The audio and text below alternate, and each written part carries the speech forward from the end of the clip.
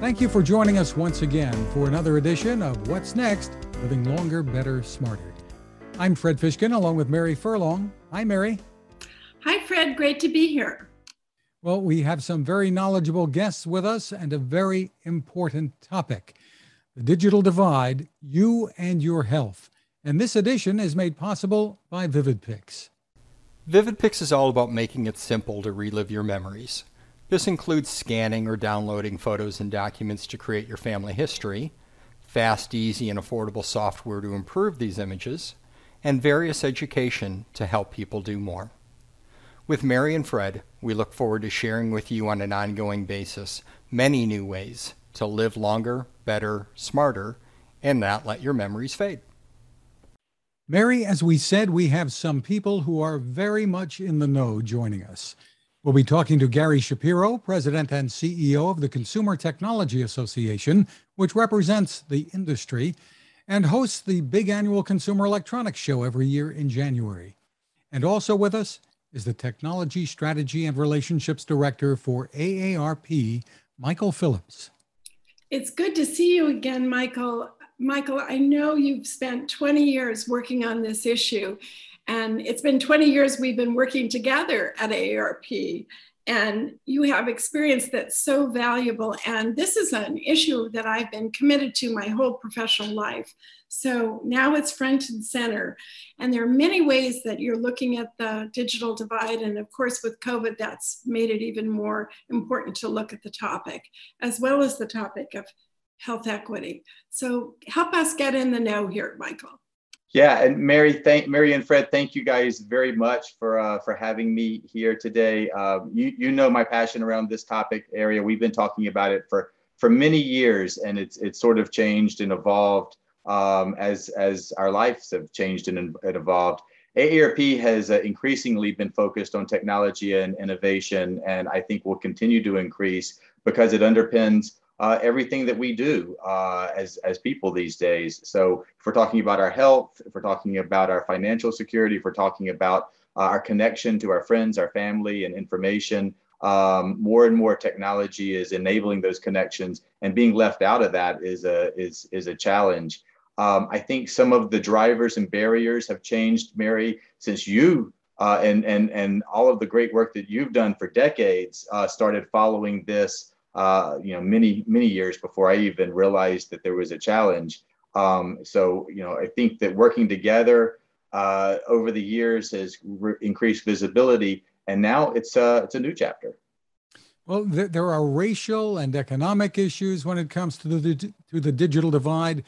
During the pandemic, many of those who became so evident, really, when it came to children needing computers and internet access to be in school online, and many parents needing access to work from home, depending on their employment circumstances. And then there are older adults. Now, many have been using and are familiar with computers and smartphones and tablets, but is there still a digital divide? What do we know? Yeah, that's a great question. And I think a lot of people are asking, they're seeing facts and figures out there like AARP's most recent data that shows that 85% of older adults have a smartphone, and say, well, maybe we've arrived, maybe we're getting to the end of this. But if you dig a little bit deeper, you realize that even though connection is increasing and the ownership of tablets and smartphones and computers for older adults are reaching the same levels as the majority, the usage of these devices and usage of the services that assist our lives still needs a little bit of a boost. We've been tracking at AARP. We've been tracking 5 barriers that are creating the digital divide and barriers to digital inclusion. Their user experience and design. A lot of times the technology is not necessarily designed inclusively. Access and cost. Our internet bills are increasing, and the access doesn't penetrate to everyone, not even all kids, like you said, Fred. Trust and privacy is a big barrier.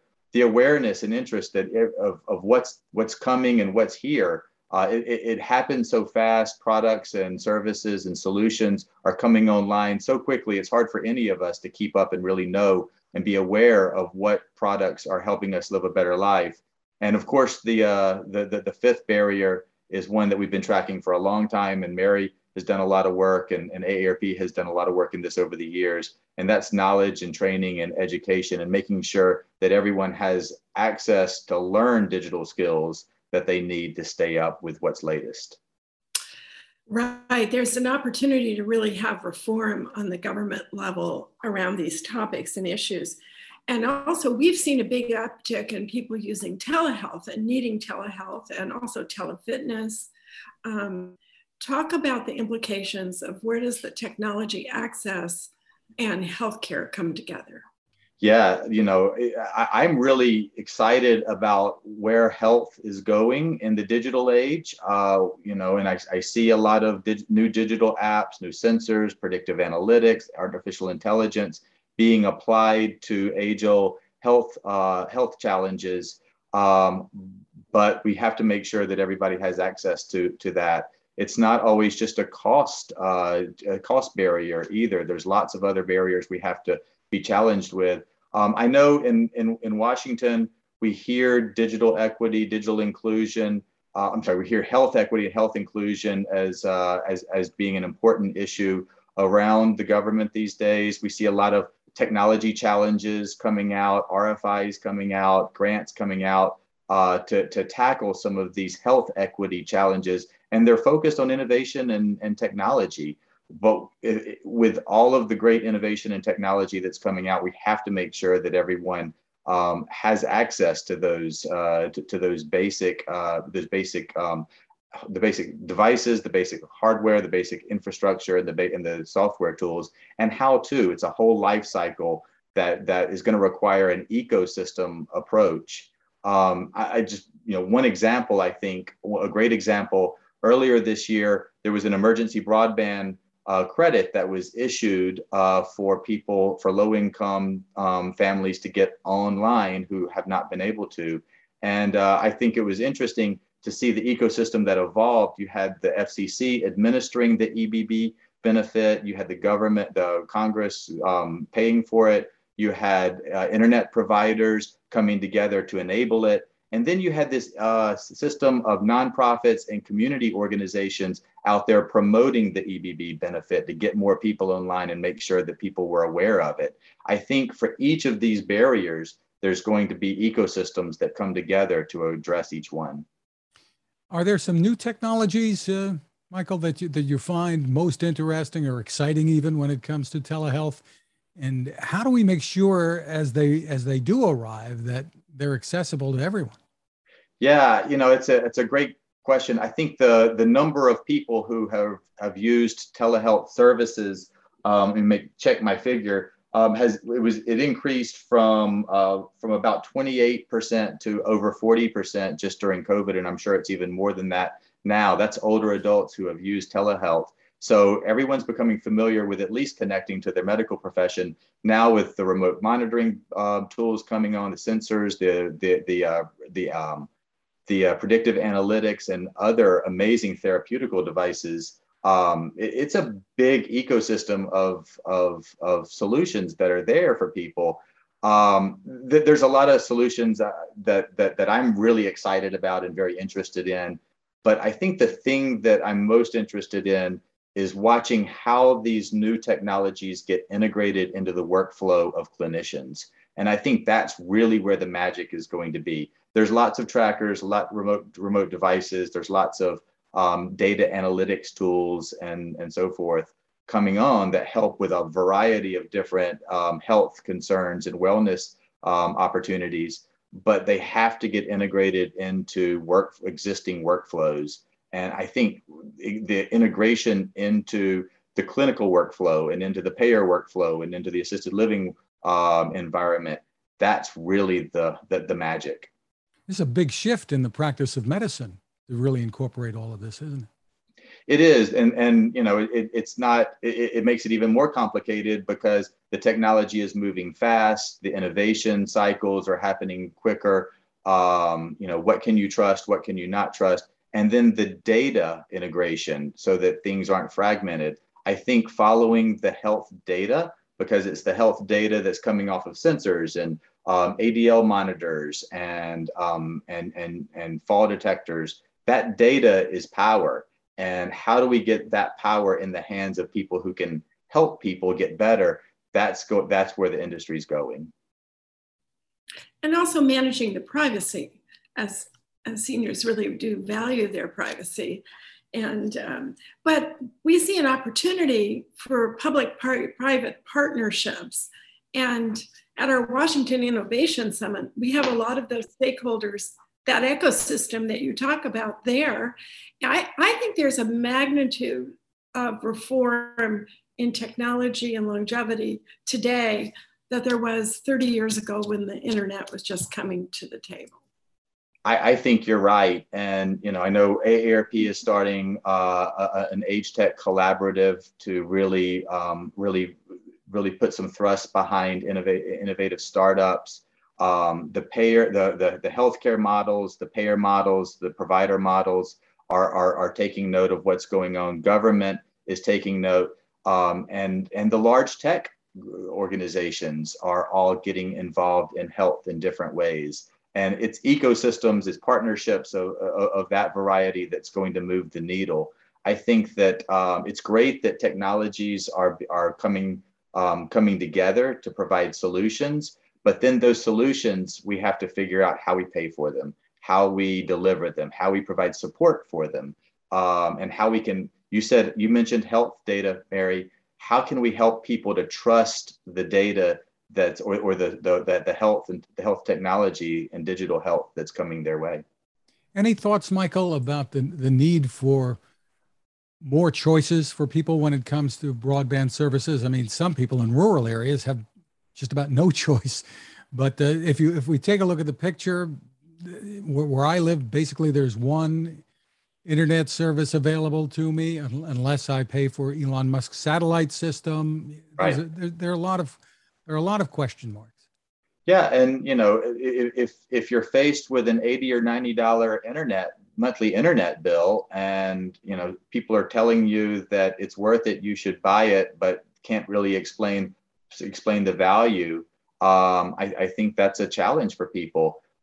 We definitely need to find new ways of thinking about broadband. AARP has a lot of legislative and advocacy efforts underway and campaigns underway at the state and the national level to see how we can help people in those rural communities find more solutions, and how we can think about internet service a little bit different. As healthcare becomes tied to access, I think it's going to change the conversation around broadband. Oh, I was going to say, and also with regard to caregiving and how people take care of elderly relatives from far away. And then the magic of that Fred and I always talk about our grandchildren, and how families connect is important too. I think one of the drivers for the change is because people want their children and grandchildren to have that access. And in time of COVID, that was the only highway we had to travel. So very important insights and conversations, and how exciting after all this time to still feel like we're moving forward. And maybe the time is now, we're at this tipping point, and to have so many people engaged in the conversation, and so many investors and entrepreneurs trying to create new products and services. So thank you, Michael. It does seem like a tipping point. You're absolutely right. Government seems very interested in health equity.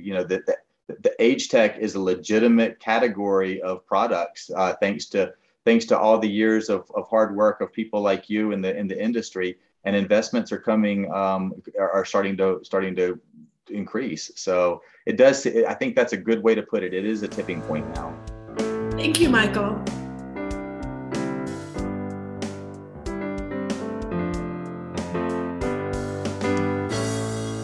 Gary Shapiro is about to mark 40 years with the Consumer Technology Association.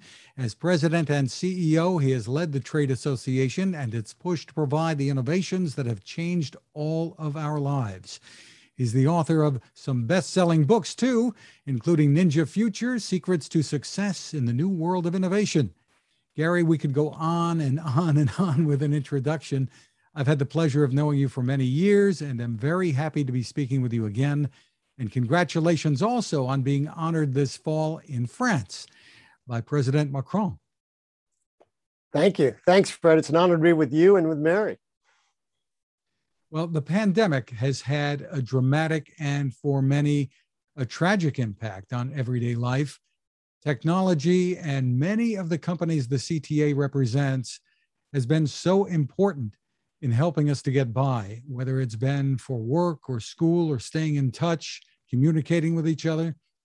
What we've been doing on Zoom and other platforms would not have been possible until very, very recently.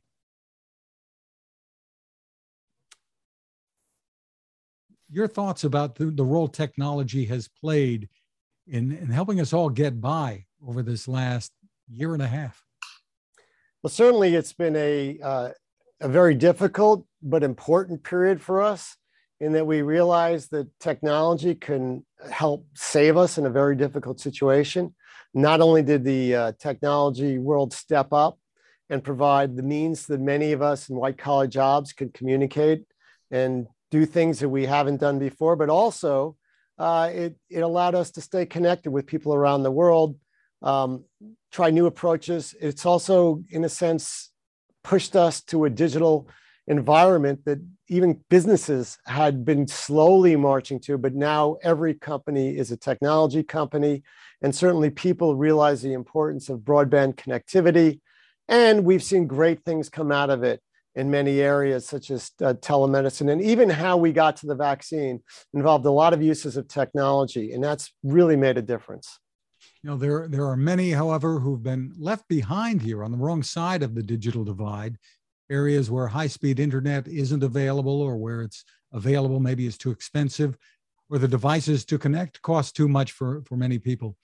And others, sometimes older adults, who are left behind because the technology seems too difficult to use. So what's your overall view of how significant a problem this is that we're facing? Well, I think one thing we've seen, especially with children, is that having internet access is absolutely essential in terms of allowing equality of opportunity. It doesn't matter your political party or really what it is. We've all seen it firsthand. We know, first of all, how difficult it is for children to learn, even with great internet access, but they have to have that basics just to survive, especially that first year or so where most kids were remotely educated. So in my view, at least, the access to internet and to broadband is a fundamental right. You know, certainly it's not as high as health and food, but it's above many other things that we are willing to give children, such as sports and things like that. So internet access is really important. And it's also important not only for kids, but it's important for other people, elder Americans and others that are alone for whatever reason, or people that a lot of people just didn't want to leave their homes.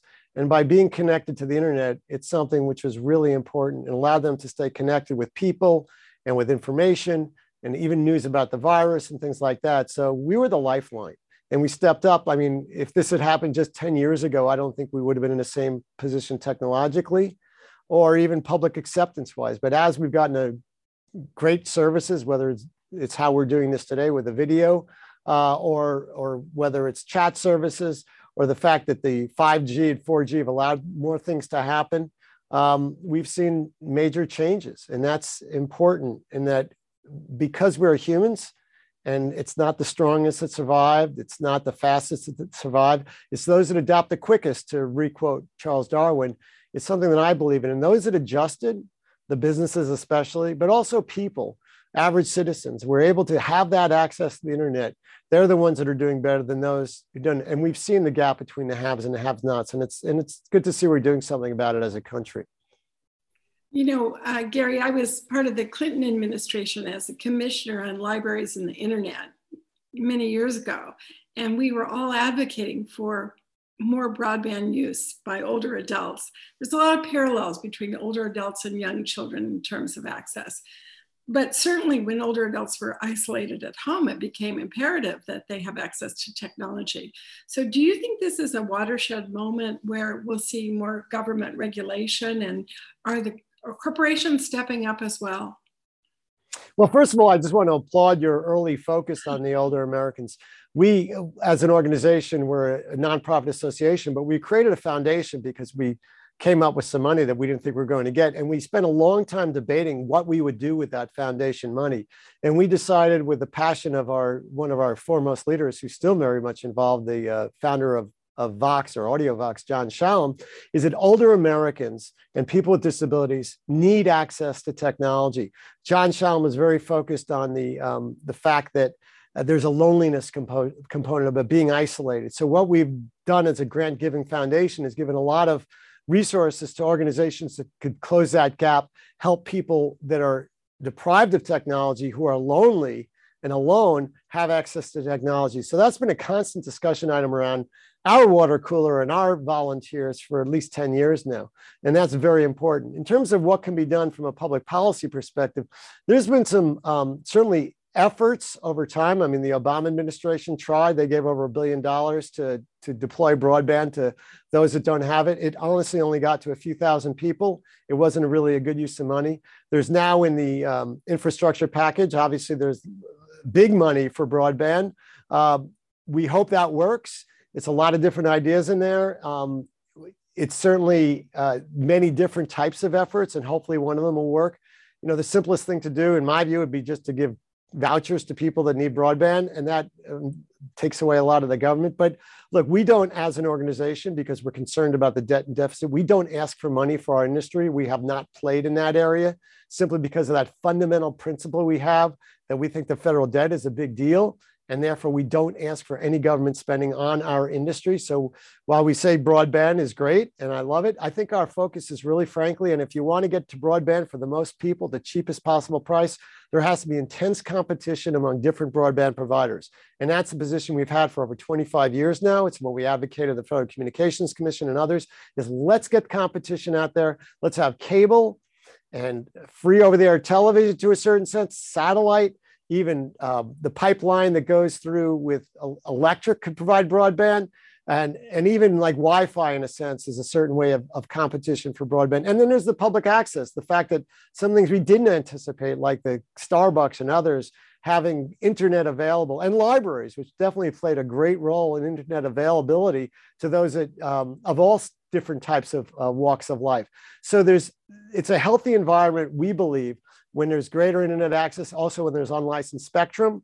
And now that we're coming to 5G, there's a lot of innovation in many different areas, but competition is our answer. And there's also government spectrum, which could be used for unlicensed use, meaning that it's not bought or assigned by anyone. It just does great things, like allow your telephone to work cordlessly, or allows you to open your garage doors. So there's all sorts of new ways of using devices, which smart entrepreneurs in the US is the great leader in this area, allowed to do it. Other things we've advocated, for example, and this goes back to my first book 12 years ago, is if you're going to, any government money is going to dig up some street or anything like that, that's when you lay broadband as well. Even if it's for a water pipe or a utility pipe, throw into broadband and make sure we're not just digging up the streets and wasting a lot of money each time you do that.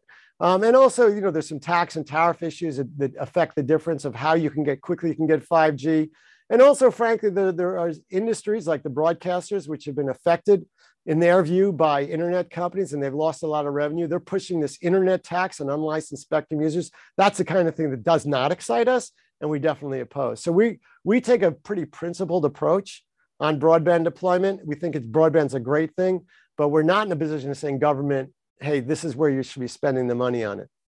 Well, some White House estimates are that 30 million people live in unserved or underserved areas, 35% of rural America is without broadband access. You mentioned 5G and satellite. Are those the technologies that could provide the easiest solutions to these issues? Yeah. You know, it gets obviously it gets much more difficult in the rural area where someone's like 2 or 3 miles away from the next home to get broadband to them. And the most cost-effective way is clearly by satellite.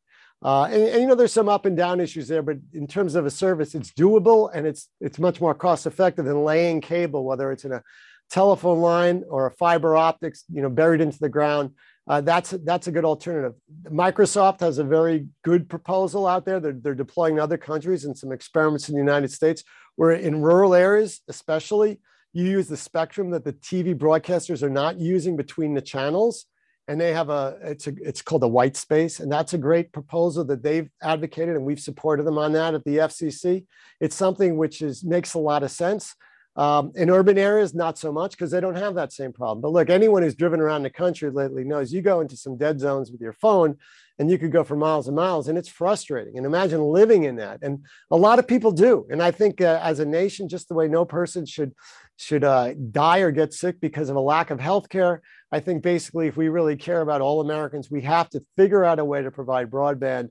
And that's why, it's not an official position of ours, but I'd say we're vocally supportive of getting something through Congress which focuses on solving the problem and getting different ways of doing it. And hopefully one of them will stick. But what we do advocate, because we do believe in it, is the whole competitiveness. The more out there, the more different broadband providers, the lower the price for all consumers. And that's what the free market does so well. And that's what we have benefited from. Some other countries may be doing a little bit better than us. They definitely have lower prices. They don't definitely have faster speeds depending on where they are. A lot of it is geographic. If you could obviously fiber is one of the best, fastest, coolest ways, but a lot of people are mobile. And there's a lot of mobile technologies out there that provide broadband. Even we've worked with the TV broadcasters to get mobile TV to people. And that's in a sense a form of broadband. They would argue they are broadband because they're going from from just one to many. Well, broadband is kind of the opposite. It goes from many providers to many people. So there's different ways, there's different interests, there's different economic interests, but every person, I think, over a certain age of 4 or 5 certainly should be having access to broadband.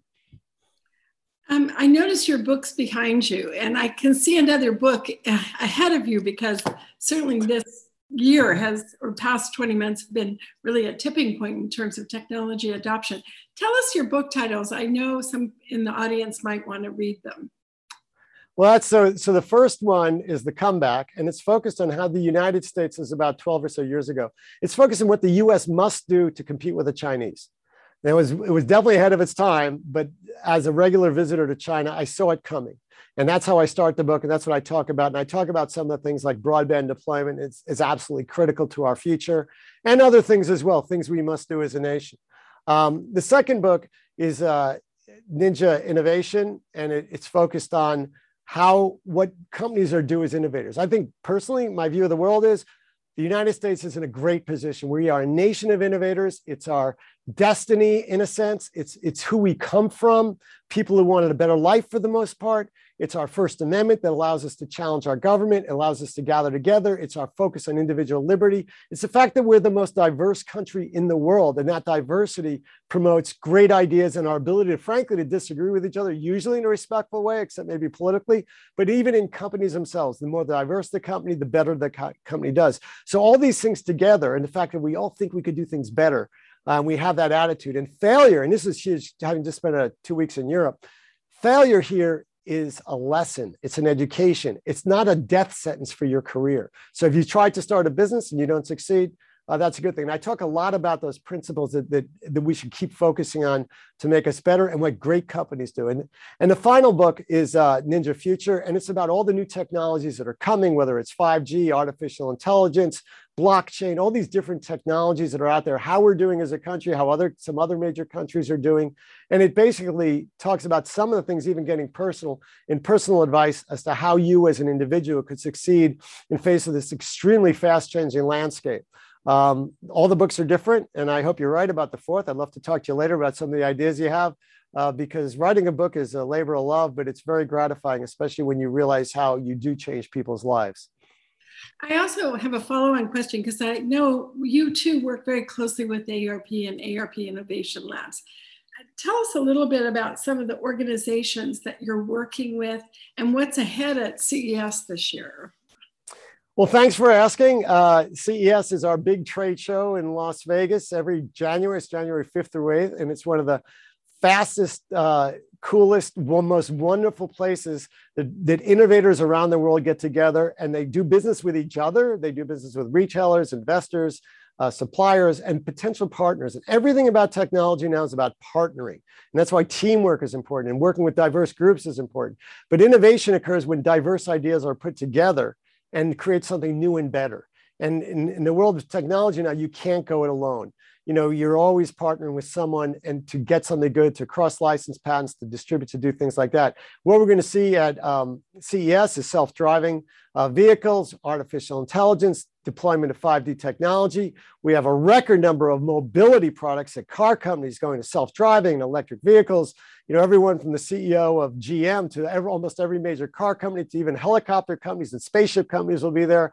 And of course, there's a focus on healthcare technology. That's huge given where we are, and it's been a growth area for us for years, but now we're seeing products that people are relying on for telemedicine, for remote diagnostics, for all sorts of things, and very innovative products using artificial intelligence and other things. We also have a great connection with the content world, chief marketing officers, as well as the content providers, the platform providers. They get together at something called C-Space at a separate group of hotels.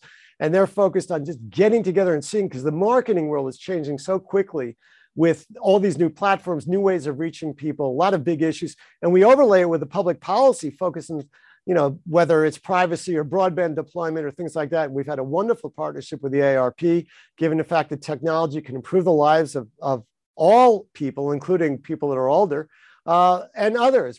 For example, we have a partnership with the Indianapolis 500 producers. They were there with their self-driving cars. I was just there last weekend, and they had a contest among universities around the world as who could program a standard self-driving car. And they had a race, and they'll be doing all sorts of great stuff at CES.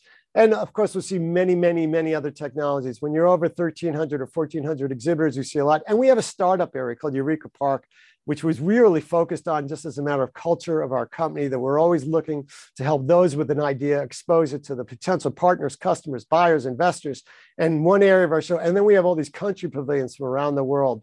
So we're thrilled to be back physically in Las Vegas, because we believe in in-person events. I've just come from events in Amsterdam, Paris, and New York.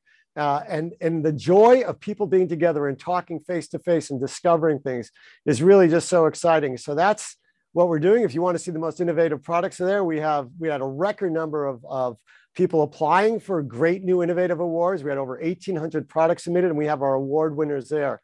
And of course, we'll be with our foundation pitch contest back in person. It is sponsored by the AARP Innovation Labs, and that focuses on smart home technologies. We have, of course, focus on safety, and we are requiring everyone involved to be vaccinated. Is there still some type of virtual component? I know you went fully virtual miraculously last year.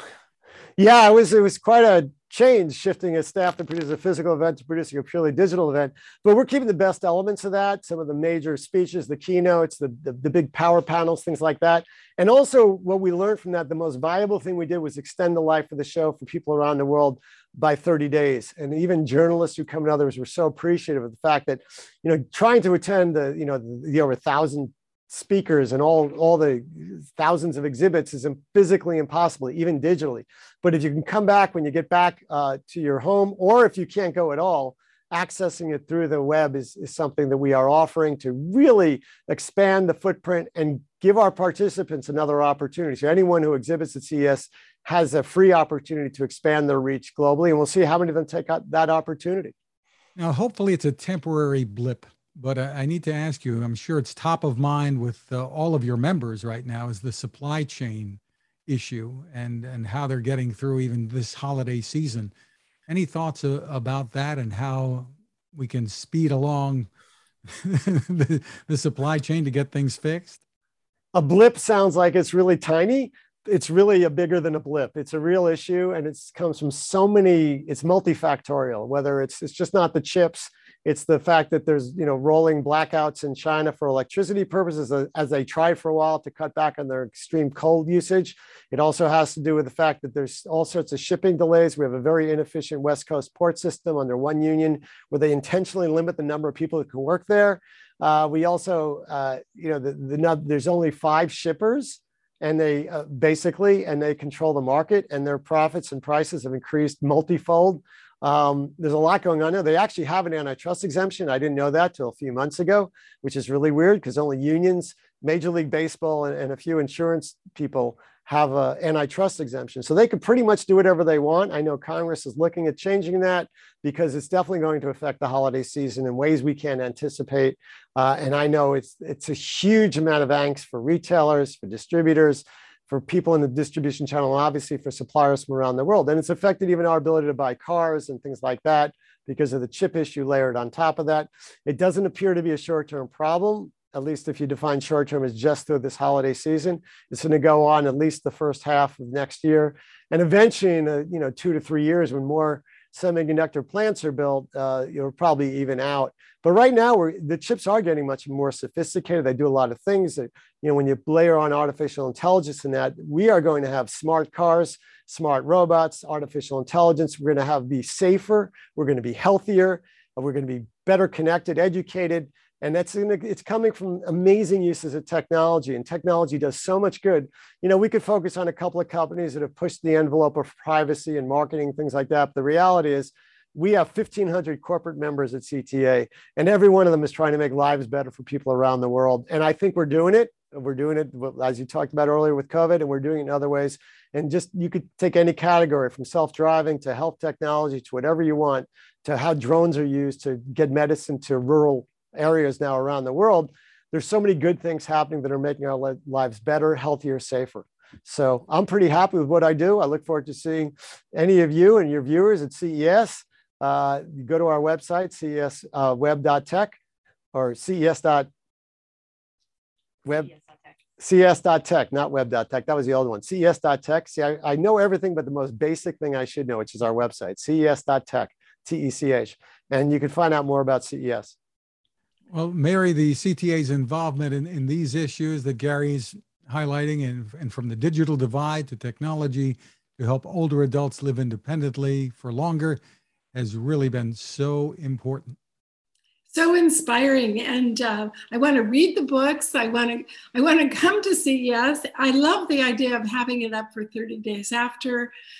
We are in a hybrid world, I think, in the future. And congratulations on the leadership and the talent and bringing people together at this important time.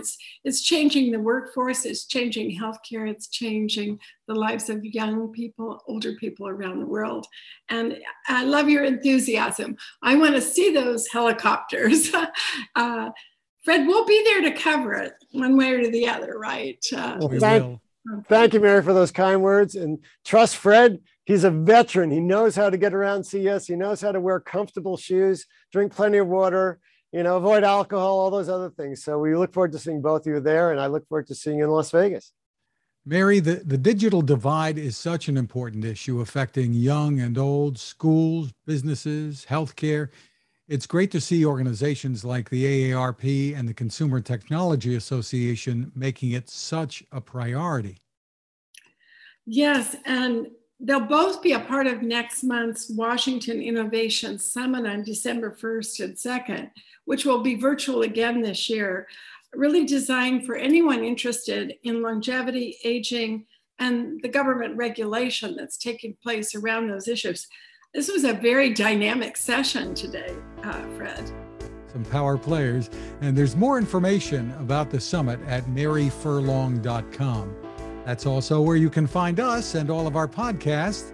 We want to thank Michael Phillips and Gary Shapiro for being with us. Thank you also to our sponsor, VividPix. Find them at vivid-pix.com. And thank you for listening or watching.